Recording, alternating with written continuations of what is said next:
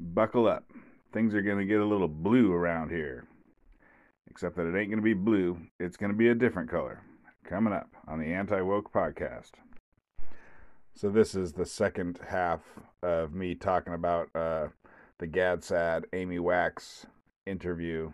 Amy Wax is a law professor. Go listen to the previous episode to understand more. I want to throw in a clip here of Amy Wax. Unfortunately, she doesn't have her own podcast, but you can go.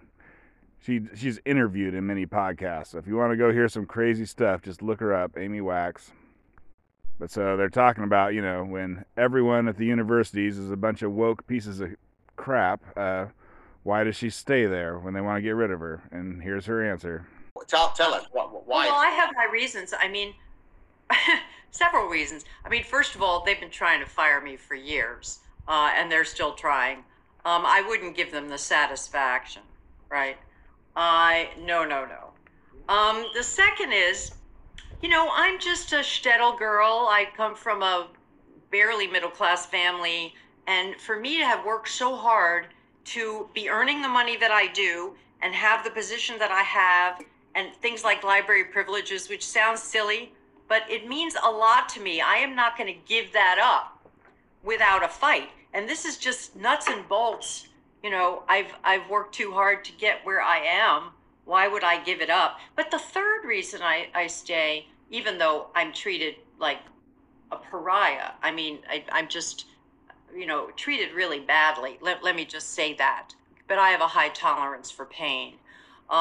Is I am literally, and I am told this by my students, the only person left on my faculty that the students who are not with the Wokeitarian program can talk to and go to for advice. They do not trust any other professors, even though they pretend to, right? And I don't blame them for that. I don't blame them for trying to get along with their professors and, go with the, be nice to them and pretend that they are trustworthy.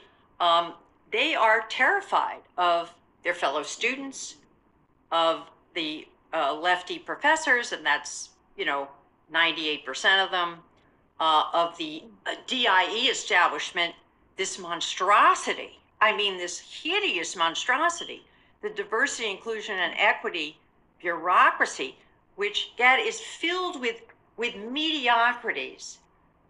People who don't care about truth seeking, don't care about academic values, couldn't be scholars if their life depended on it, are just kind of time-serving true believer bureaucrats. Right. It's welfare for the barely educated upper middle class. Really, that is what DIE is.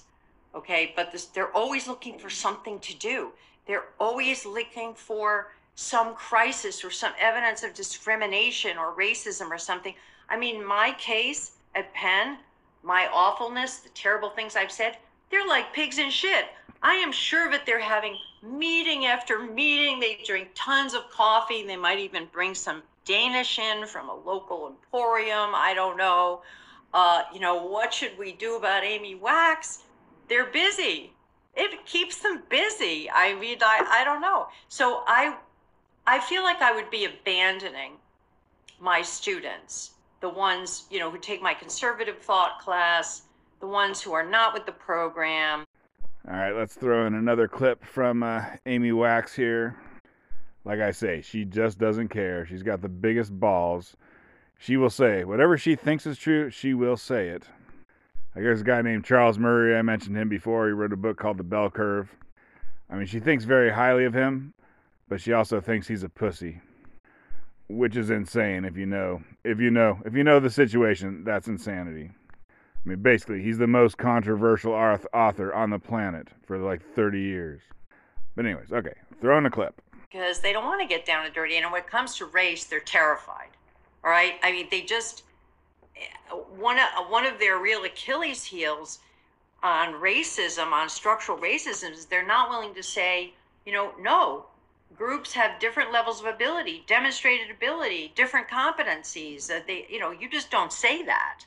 And even conservatives are afraid to say that. and point to particular groups, particular data. I mean, sort of like Charles Murray does in Facing Reality, which I'm actually at the moment reviewing, about to publish a review of. And he does get down and dirty, but then at the end, in his last chapter, he kind of pulls back. And he never says what I think he needs to say, which is, and now, given the realities of different rates of crime, different average IQs, people have to accept without apology that blacks are not going to be evenly distributed through all occupations. They're just not. And that's not a problem. That's not due to racism. That's due to these differences, which, although we don't completely understand them, we've tried for ages to change them and we haven't succeeded. But, who's willing to say that? So that's the kind of thing that gets you in trouble. But let me just say. She goes on to talk about how black people are not evenly distributed amongst the top, middle, and bottom third of her law school classes. And she mentions a guy named Sanders. I forget his first name. He's a UCLA guy. This all happened like 20 years ago, before people learned their lesson about how to lie correctly. But back then, law schools used to publish all the data, just whatever. They'd tell you what men, women, blacks, whites, Asians, etc. They would just tell you everything. What grades they got, they would tell you absolutely everything. And so he took that data and wrote a book, saying basically the stuff that, we're talking about here. And after that, like every law school in America said, okay, we're never ever going to tell anyone anything ever again about what our students do. And anyways, right? It's Orwellian, right? That's what you do. Anyways, and so they called her a liar. They're like, "You're a liar." And she's like, "Well, let me see the data." And they're like, "Oh, no, we don't let a liar look at our data." And I've kind of said before, but as far as going to law school, whatever. If you can get into a fancy law school and you're just, you're the dumbest kid in the entire school, that's actually fine for you. That's good. But affirmative action actually hurts people a whole bunch in undergrad, Basically, it takes, black kids who could have gone to a slightly less good school and gotten a degree in engineering because that's what they wanted to do their whole lives. When you put them in a school that's too competitive, then they have to switch over to a, African American studies major or something like that. So, you can like listen to what she's talking about, say that's true, be like, man, that's, I don't know. I guess you can Schadenfreude, right? Schadenfreude. You can take a little pleasure in other people's pain, or take some pleasure in knowing that those woke people are lying. And then, long story short, those woke people are not actually helping black people. They're making themselves feel good while not, not truly helping black people, because that's not what they care about. What they care about is thinking that they're a good person. It's just like Black Lives Matter, where, they thought cops were killing black people when they weren't. And then they thought that a bunch of riots would be a good idea when they weren't. And then the result of that was 5,000 dead black people. An extra 5,000 black people murdered. And then, an anti-woke person like myself is like, oh, I'll say that. Hey, you shouldn't get 5,000 extra black people murdered. And they're like, what? That's racist. Yeah, it's just an interesting world we live in. I guess it's because women, they're just so full of emotion that they cause this stuff. I want to feel the emotion that I'm helping black people. I don't care about the truth that thousands of black people got murdered because of it. And then some dumbass man comes in there and is like, I want to stop 5,000 black people from getting murdered. I don't care about people's feelings. And they're like, you're fired. And Gad Saad brings up a thing that shows the total bankruptcy of the social sciences in the universities and academia. Like, it's not science, it's propaganda. But anyways, if you're looking at differences between, let's say, men and women, and it turns out that, it's some good trait, some trait that people want to be good at, and it turns out that women are better at it than men, then, you go write a paper about it, you crow from the rooftops that women are better than men at this one thing. And if your study gets the opposite result, that men are better at it, well, then you don't write that paper. You throw whatever it was you were writing, you delete that file. And you keep your mouth shut. And, it's kind of like climate change. Now, I believe in climate change. I believe that climate change caused that individual tornado that killed all those people in Kentucky. That's all fine, whatever. But I don't think that climate change scientists are allowed to say whatever the heck they want. If you get a study that says, oh, wait, it may not be climate change, you delete that file. And I'm talking yesterday. In fact, what people really do is they don't ask the questions. They're like, I don't know if the answer is going to be that women are better than men. I guess I just won't ask this question. I don't know if climate change is going to be responsible for this particular hurricane. I guess we'll just not ask that question. And it's understandable. I mean, people got kids. What's more important, speaking the truth or feeding your child? Or speaking the truth, or your wife leaves you and your kid, who was going to go to Harvard, now comes from a broken home. And so they go on and give some examples of people who basically, academics who have to, do they lie? I mean, I'm sure they lie. But anyways, examples of academics who had to not publish a paper because it was going against the narrative, which made me think about, like, how many times do you have to tell the truth to make up for a lie? Like, say you tell the truth 100 times. Does that mean you can tell 50 lies and, still be believed? Like, how many times do you have to say there's a wolf and then people show up and then that one time that you cried wolf, well, that's okay. That's okay because usually when you say there's a wolf, there's a wolf. And basically, like, okay, there is no answer to how much, what's the ratio? What's the maximum ratio that you can lie? There is no answer to that, but it's low, like if you tell a lie 1 out of 10 times, you can't be trusted because you're choosing when to tell that lie, Like, oh, I tell the truth 9 out of 10 times. But, the time that you decide that, oh, this is the 1 out of 10 times that I get to lie, you're going to choose that time when it gives you the greatest advantage. It's not random. You're not like, oh, I just randomly lie. You're like, if I lie this time, I really get to F over my enemies. So this is the time I'm going to do it. And, and it goes for academia. This goes for, the media. Like the New York Times, the people who are in charge of the New York Times, they sleep like babies. Because they're like, oh, when we were talking about how to cook a Thanksgiving turkey and not get it come out dry, we told the truth. And when we did an article on roadside attractions along I-5 in California, we told the truth. And we did 100 of those articles. So it's okay that we did 50 articles lying that the cops are killing black people and causing 500 riots across America, destroying billions of black wealth, causing thousands of black murders. I mean, you get the idea. They sleep like babies. So Gad Sad asks Amy Wax if she's optimistic or pessimistic about the future. Is the truth going to be important, or is it just going to be a bunch of woke BS? And she says, let me tell you why I'm optimistic. Because of the internet. That basically people who are not college professors or in charge of, you get the idea, not powerful media people, not powerful academic people. The internet is letting just people speak the truth.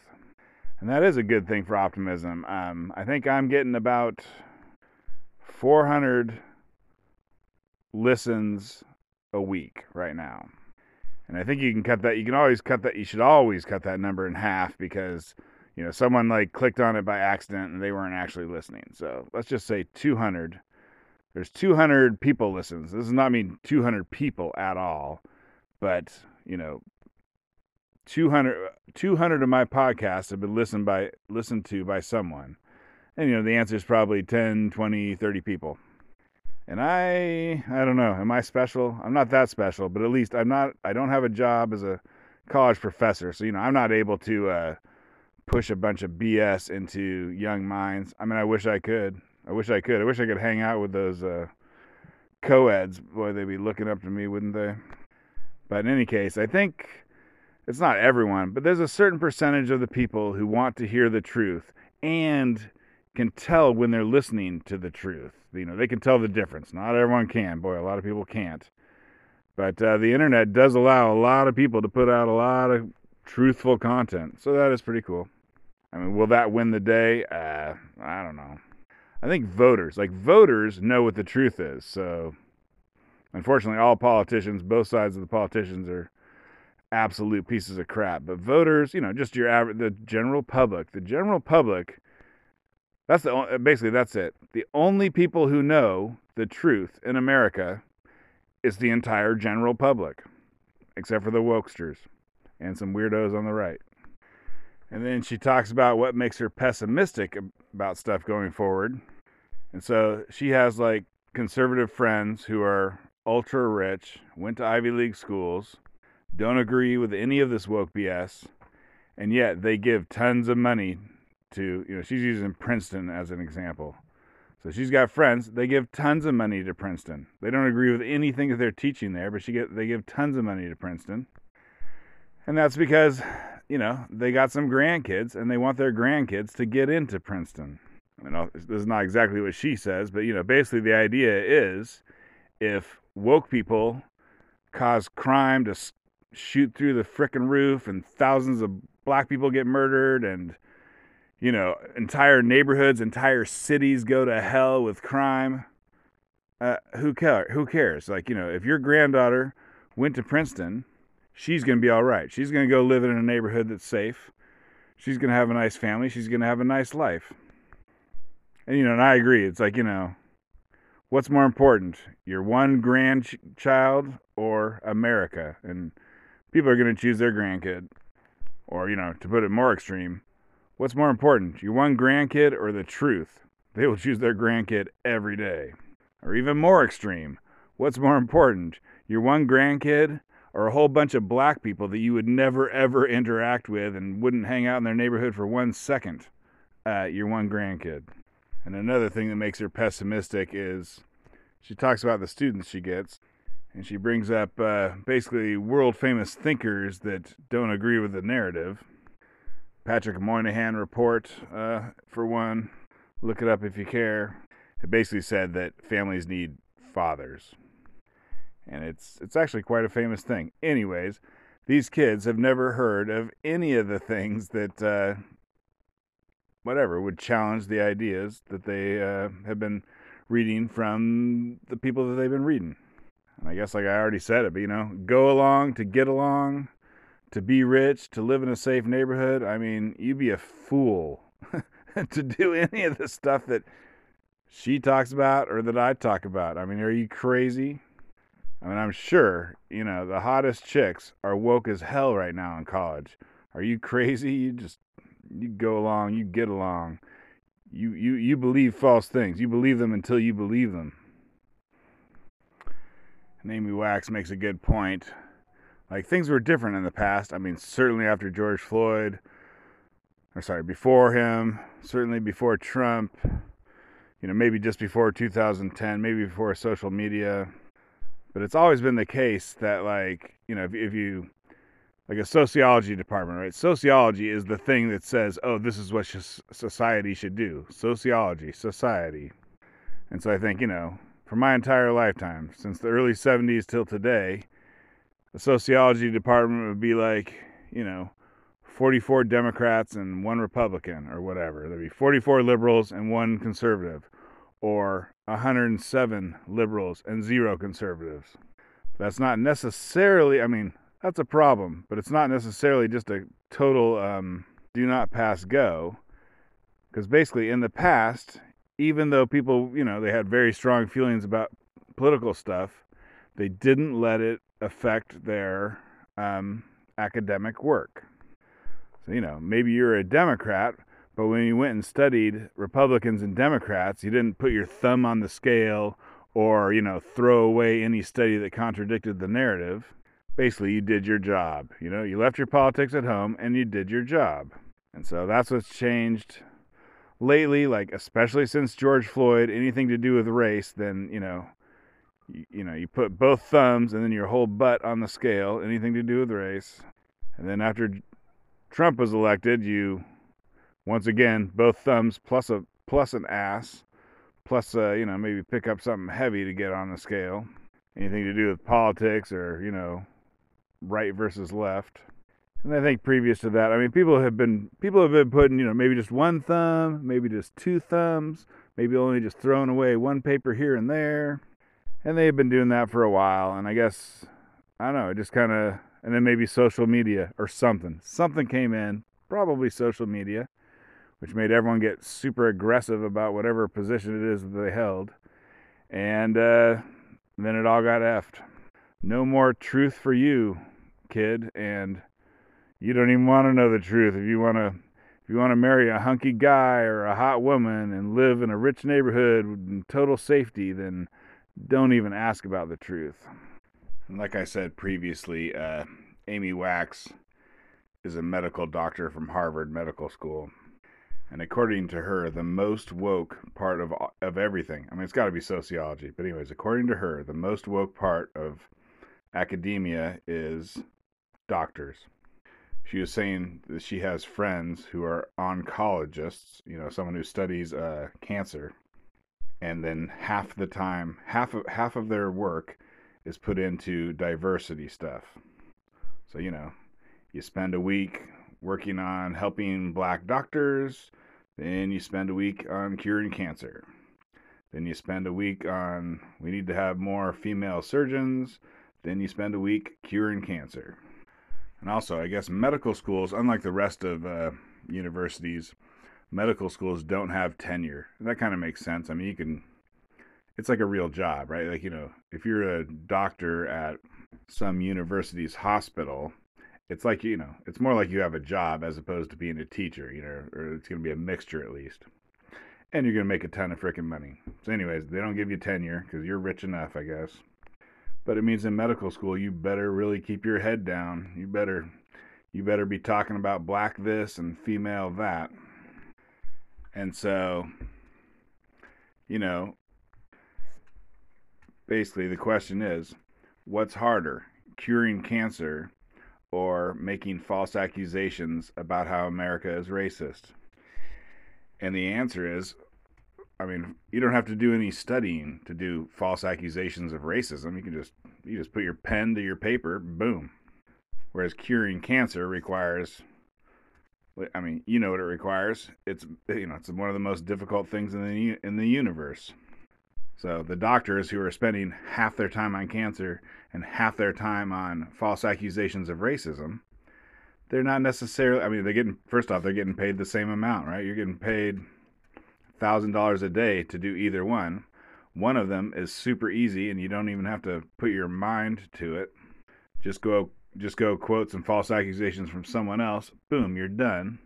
You can go have lunch. And then, curing cancer is like, oh my gosh, the 1,000 people before me barely cured any cancers. I'm just going to be one in a long line of that stuff. So what's the point? I guess, doctors, they're not against it. They're like, you'd think the doctors would be like, I want to spend all my time curing cancer. They're like, no, I want to work 9 to 5, just write down some false accusations of racism, and go get drinks. And just imagine if you're an affirmative action doctor. So, you're the bottom of your class. You probably think everyone else in the class is racist. You're not that good at doing, lab stuff and curing cancer. And you like talking about how America's racist. So boom, I mean, you're going to gravitate to that thing like nobody's business.